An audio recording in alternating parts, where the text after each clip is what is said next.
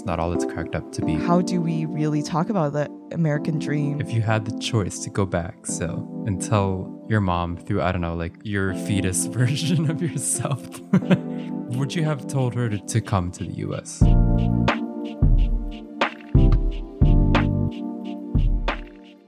Hey everyone, welcome back to Leftover Thoughts. We're so happy you're joining us on episode 6.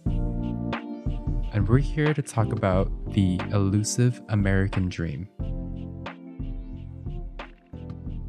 So Sylvia, did you watch the Oscars the other night? I didn't. I did watch the highlights and found out who won.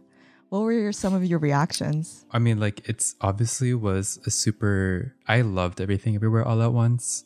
There was just like one part that I didn't know how to feel about, which was just this one part of Ke Huy Quan's speech when he said that this was the American dream. I cannot believe it's happening to me. This is the American dream. What did you think about that? Right. I mean, obviously, love Ke Huy Quan, love the movies, and I love that it is a movie highlighting an immigrant woman, especially an immigrant mom, just trying to survive in all the barriers that we know a lot of immigrant families face in the US. But yeah, I think that's something that came to mind too, where it's like, it's historic, but in these moments, I'm always wondering why it took so long. Right. Is it really something to celebrate that it's taken this long for the second woman of color to win Best Actress at the Oscars? Yeah, and also like all this time, Ke Huy Quan was struggling in the Hollywood industry. I remember seeing a clip where he was like uninsured for a bit of time. So I called my agent and I said, can you please get me anything? It doesn't matter. I just need one job to make the minimum requirement so I can qualify for health insurance the following year. And I could not get one single job. And sure enough, 2021 came and went, lost my health insurance. I was so nervous.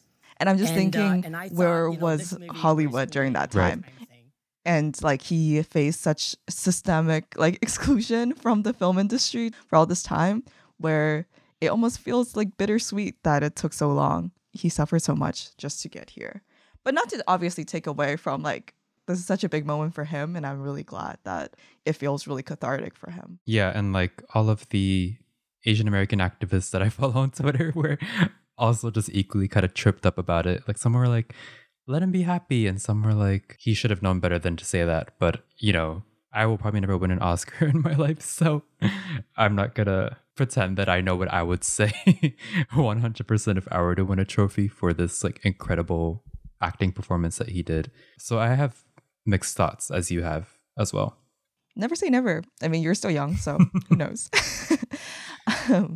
But I guess like as like immigrant myself, and I don't know if you relate coming from an immigrant family, I think it's easy for us to see how the American dream can be flawed or it's not as promised. I'm just thinking going back to our parents or our homeland, we see how inequality, you know, just like this selling the idea that you can find always a better life in the US.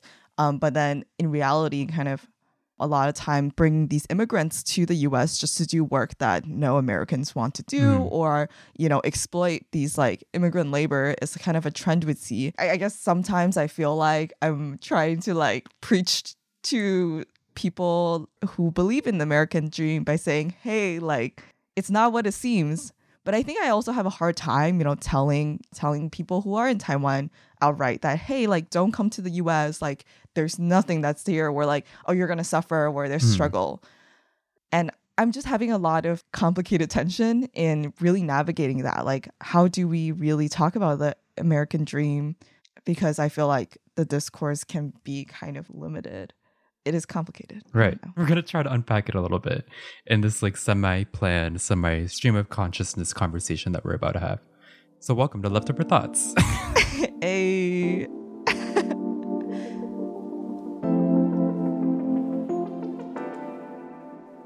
I'm looking at the Cambridge Dictionary, and how they define the American dream is this ideal in which the equal of opportunities available to any American, allowing the highest aspiration and goals to be achieved.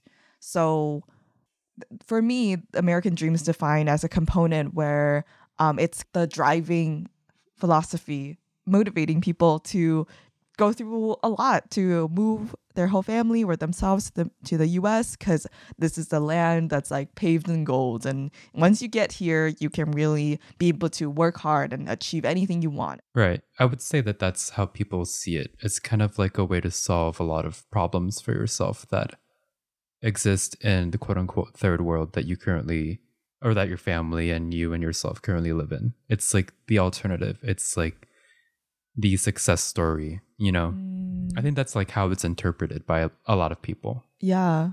And I guess like for you, John Ray, like what do you think about this? I think my thoughts on it mostly are just like I understand where it comes from.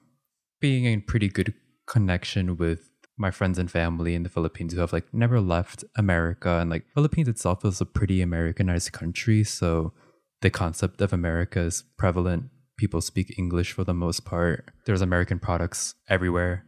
So like Americanism and being American is like not at all a foreign concept to them. So there's like an understanding that America has this thing that is obviously connected to wealth, you know?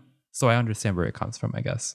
And I feel like that's kind of the complicated thing where it's like this American dream is not constructed because that's the way how the world was since the inception of human creation. But it's like there's this history of American imperialism and like colonization in the Philippines, where just like the imperialism where they flex their power, where now the world economic system is that you are in America, you just have access to so much more resources. The people who are being like drawn to America, like I feel like there's kind of a relationship of exploitation there. What's like the term on like you have like some sort of like double-edged consciousness, or you just have like a mindful awareness, I guess you could say. Like I have a mindful awareness of American imperialism and like the influence of America in the Philippines, so I can like see where the American dream comes from, whereas like from the other side, my relatives, I would say, don't really understand that relationship and just kind of like accept America as like this greater power, you know? And like it's not their fault at all. It's just like it just wasn't educated, or it just wasn't, that knowledge wasn't passed down to them. They just learned English, you know, and like they just buy American products and like they want American products, you know, like it's so like there's like a weird like stream of consciousness that me and you, from like benefiting from the American educational system, ironically, have, that my relatives and I assume your relatives maybe don't have. Yeah. And then I guess like I think that's what I think about a lot. It's like a lot of this like critique of the world systems comes hand in hand with certain privileges. Like you almost have to have those privileges to be able to like engage with these ideas. And I don't know. How do you make sense of that? Like, how do you bring that information and interact it with like all your relatives? Right. Like, do you feel like you've had those conversations since you've been in Taiwan with like your grandma and like with your friends? Yeah, I feel like a little bit. Like I do like go talk about how like there is a difference about being in a society as a minority versus a majority. In Taiwan, if you're like Han Chinese, you're pretty much the majority. And it's like, I feel like for the past few months, I've been living that life. I could feel the difference. And I think a big part might be also because like when I went to the US, it was during elementary school, and it's a very formational years of my life. And I think as a child, when you're growing up with like anything range from like blatant racism to just like being very like conscious of your difference, I think it affects you like psychologically in some ways. And I think those things aren't as considered when you talked about like going to America and Taiwan. People can just think about, oh, like getting the education, oh, the struggles of maybe, getting a citizenship. But it's like there's so much like nuance to life in America. It's not that I'm not like, I think I make it very clear. It's like I could tell that this experience has gave me so much. Like just having an American passport, I think allows me to have a lot of tangible access. Like, the passport lines, like they will have like separate lines for like American passports, like Japanese passports. And then like if you have other types of Asian passports, you go on that other line that it's like a little longer because they don't like trust you as much or whatever like that. Things like that. Like it definitely gave me a lot of like access and privilege. But at the same time, it's like, it's not all like shiny. Right. Yeah. And then also it's just hard to communicate the experience to someone who's never been to America but has like a sense of like America and like what it is and what it might mean for them, you know? Like for me, I want to be able to communicate that, and I want them to know like it's not like everything you think it is, and like it's not all it's cracked up to be, but for like sometimes like the reputation just kind of trumps like everything else, you know? So it's complicated. Yeah, it is complicated. Yeah, let's see if our friends have any any helpful points here for us. Yeah, any helpful thoughts? So we did a poll a while ago because this episode has been in the back burner for a bit. But we did a combination of like two sets of questions, really talking about the American dream. And one set of question is in English and the other set was in Chinese because a lot of my friends speak Chinese. And we just want to see, you know, if there's any difference in response or just like generally where people are coming from when they think about the American dream. So the first question was really for people who live in America. And we said, do you believe in the American dream? And 75% of people said they didn't. Yeah, but then also like I guess the people that we are all friends with went through similar education background as us. So maybe not. They're like the haters. We're the haters. We're the haters of the American dream haters. Yeah, like let's just like read down kind of what were some of the responses. So there was American dream is possible with luck, the right circumstances, and hard work. Someone else said, the American dream is an outdated idea that has been destroyed by late-stage capitalism and greed. I think it exists as a concept, but it's increasingly unattainable, especially for certain groups. Upward mobility will just not happen in my family because my career path isn't capitalist. The American dream only happened consistently in post-war eras and mostly white people. Hyperinflation. And also so many barriers like student loans, the lack of healthcare for Americans. Hoarding wealthy. Visas for foreigners. Generational wealth. All of that makes it hard for people to start from scratch. To sum it up, a lot of the ideas that are presented is just that like there is something you can do in America when you arrive, and it could happen. And some, you know, people, especially back in the European immigrant times, they literally plundered the whole nation and like established a society where, you know, the wealth that they have accumulated from the natives have made them, you know, the top of this society. But the path is right now, like the concept of the American dream is filled with a lot of barriers because the people who come are like people of color a lot of times, especially like it just really depends on like your circumstances. Like, are you coming as like a middle-class immigrant? Are you coming as like, you know, undocumented? All these things create different sets of barriers that makes it that the American dream is not a very linear path. Yeah, I mean, we had some pretty interesting responses here. Like one of the ones that stuck out to me is there's so many barriers like student loans, lack of healthcare for Americans. Like a lot of people in our demographic for sure feel that. Like that is just a reality of America at this point, you know? So I definitely understand that. Like hyperinflation, someone said, wealthy hoarding, generational wealth. I think that's something too that people don't really think about is like when you come to America as an immigrant, for the most part, you're kind of coming with nothing. Or your parents have come with basically starting from scratch. And a lot of America is built on generational wealth, you know? Like that is like a pretty prime example of what makes it so much harder for immigrants to thrive, and like why the American dream is kind of like, you know what I mean? Yeah.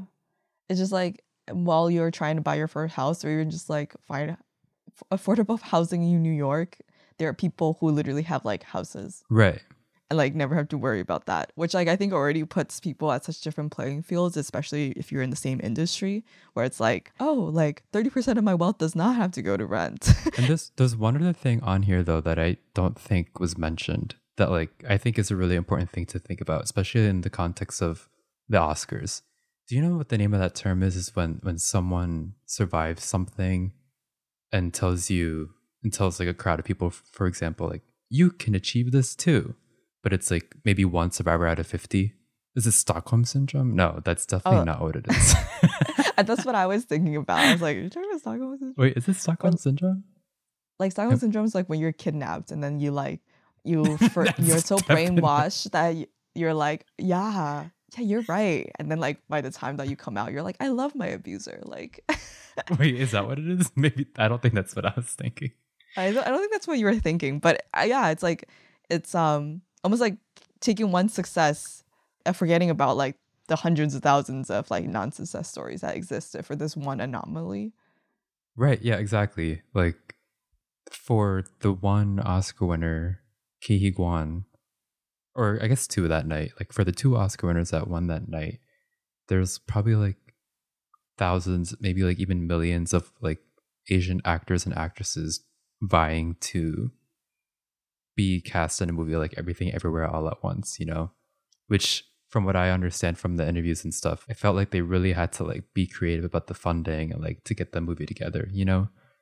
So like they scored the jackpot because they were cast in this incredible movie, but it doesn't mean that the American Dream is like really going to happen for everyone. It just happened to these two incredibly talented people, you know what I mean? Yeah. Part of me is always the world like getting better, or is it like a moment when Asian Americans are being really like highlighted? Yeah. But I think it's like there is some kind of momentum in making things a little easier. But it's like I think people don't really know the scale of what are we trying to improve, which is a lot of being invisible, like put as like invisible labor, seen as other, and like really like phasing certain exclusions, the whole history of that, which like I think every time when there's an achievement, it's easy to forget like what is it an achievement from? It's from like a lot of stuff, a lot of shit that like a lot of people are still currently dealing with. I mean, I just know so many people who are really skilled, like, you know, people with like college and graduate degrees come to the US to get like, you know, their tech degrees or their degree in something very like highly specialized. But because they are unable to get the visa that allowed them to stay, they're literally like working for employers that are like dangling the green card in front of these people and then being like exploited for something like 10 years, like just working a job, not getting the raise that they're supposed to get, like stuff like that, where like, and then I see a lot of these people just like go back to, you know, Taiwan or wherever they came from and feeling kind of defeated in like this whole journey. And I think it's like things like that we don't really see as much. Right. Yeah, and I think it's like by the end of the day, like I know so many people still want to come, and I was curious about that. So we did a little Chinese poll. These questions were for non-US residents, and we asked, would you want to move to the US? And the answers we got were kind of surprising too. We had 64% that said no and 36% that said that they wanted to. Is this the same people that like responded to the first one generally? No, it's probably a different group because the people who answered in the first one were all like US citizens or people who are living in the US. Oh. And then we asked also people who aren't, like if they would want to move to the US. Interesting. What were the reasons? So for the people who said that they didn't want to move to the US, somebody said, after I worked in China for some time, I lost all desires to pursue an American life. I think she was from Taiwan, so it's considered a kind of a hustle move nowadays to find a job in China because there's just like so much more like new industries and whatnot. Is it really? Yeah, a little bit. I mean, now because of COVID, not so much, but I think a few years ago, that was kind of the trend because there's just so much more money there to be made, I guess. Wow. I did not know that. I mean, I guess like before it was like more like Hong Kong, but I think as like Hong Kong kind of got swallowed up by China, I think a lot of that just became the trend. Okay. That makes sense. Someone else said, no matter where I go, I still think my own home is the most comfortable. That's just like nice. Aw. And then the next one is similar. It says like, I don't want to go because my family is all here. Someone else said, nah, it's too inconvenient. And then so for the people who said that they do want to go to US, somebody said, I want to go to US because the society seems more free. It feels like the possibilities are endless. I am not hopeful for Taiwan's future. The politics, economy, high housing prices, and just inflation in general. All this seems to lower the quality of life here. The weather is drier. And someone was just like, I can't answer all this in one sentence, which is fair. This is why we're talking about it in this podcast. Yeah. I feel like what kind of stood out the most is people that said that like all their family is there. Because to me, that's beyond like the opportunity and stuff. It's just like really hard to be like so far from family. If I were to like have some agency as a child in my mom's belly, that's like the one thing I would say to maybe urge her to stay in the Philippines if it made sense. It's just like, it's, you know, all of my like most immediate family members are there and I'm here. Mm. But what stood out the most to you? Like, I think home is underrated. Almost like when you lose it, then you realize how much it mattered. And I feel kind of sad sometimes thinking about just like there's so many countries where the trend is to get out of here. Even like people who are from a small town, like the general trend is like, I'm gonna go to a big city and make a living for myself. But why is it that society is structured in a way where we're also compelled to like leave? Like home, I feel like is something that in some really like romantic way I was so nostalgic about, like the idea of having such roots, like having, like you said, like family. My sister's getting married and I was freaking out because I was like, oh my god, I'm gonna have more family than just my immediate family here. And it was so odd because I'm so not used to that. When I think about it too, sometimes I'm like, we really were like not even like more than or less than like 200, 300 years ago. Like we weren't even moving around as much as we are in the past like couple of centuries that we've been living, you know? Like humans did not like up and move their lives like in the like rapid amount of time that I feel like we have in this century. So like this, I feel like this concept is still being studied. Like the effects of displacement and everything is still like to really be seen. There has to be some sort of like intergenerational trauma study done there. I mean, like some things that I feel like I've seen is just the very like simple thing of the immigrant children having such a different, I guess, like culture in some way, or just like way of living than their parents, and like being not able to communicate either via their language or just like their how they see the world, whatever, the collective mindset versus the individual mindset. And it really like bring rupture to a lot of families. No, I feel that. So after all this, if you had the choice to go back and tell your mom through, I don't know, like your fetus version of yourself, would you have told her to come to the US knowing all that you know? I don't know. Like, I know we planned to have this discussion of this question, but it's so hard. I don't really know what to say. How about you answer first? Oh, it's just hard because now I'm fully adapted. Okay, the other part is too, is like, you know, I am a queer specimen. So the way you said it. And the current president of the Philippines is an absolute like fascist. Right. So knowing that, I'm actually like, maybe I should just tell my mom to keep doing what she's doing. So that kind of changes things for me. But I feel like you like Taiwan genuinely. I think there's a part of me a few years ago that would be really upset and wish that I just didn't have to go through like this, because I just had so much stuff to work through from my childhood. Like everybody does. It's not more significant than anyone else, but I think I just realized how much I guess like moving to the US has impacted me, and like, you know, like things most like tangible, like my self-esteem, or just like being able to like go like unpack a lot of that. And I think that made me really angry, because I'm like, why is it that like marginalized communities have to go through that, versus like there are some people like my peers who weren't marginalized communities, like they have their other sets of problems, but not this kind of like sucks a lot. I don't know, maybe like kind of just me and my deepest lows. But I think like right now I feel pretty at peace with, you know, my life trajectory. Like I'm able to see just so much like good that come out of it. Or I think on the surface level, like I could see how this experience has like gave me certain privileges that like I really didn't know how to deal with. But I think right now I'm in a stance of like, if you have it, like own up to it, and then like not be an awful person with your privileges, you know? Snaps to that. Yeah. So like that's something that I acknowledge. But then also like I think the journey was really, not saying, maybe I might do have Stockholm syndrome where I'm just like, you know, like I went through this, but it like made me who I am, and I'm not gonna be like mad about who I am and like the experiences I went through. No, yeah, it's not like an easy answer, because you're essentially you're resetting your entire life in this question. So I don't have an answer for it either. So I get you. Yeah.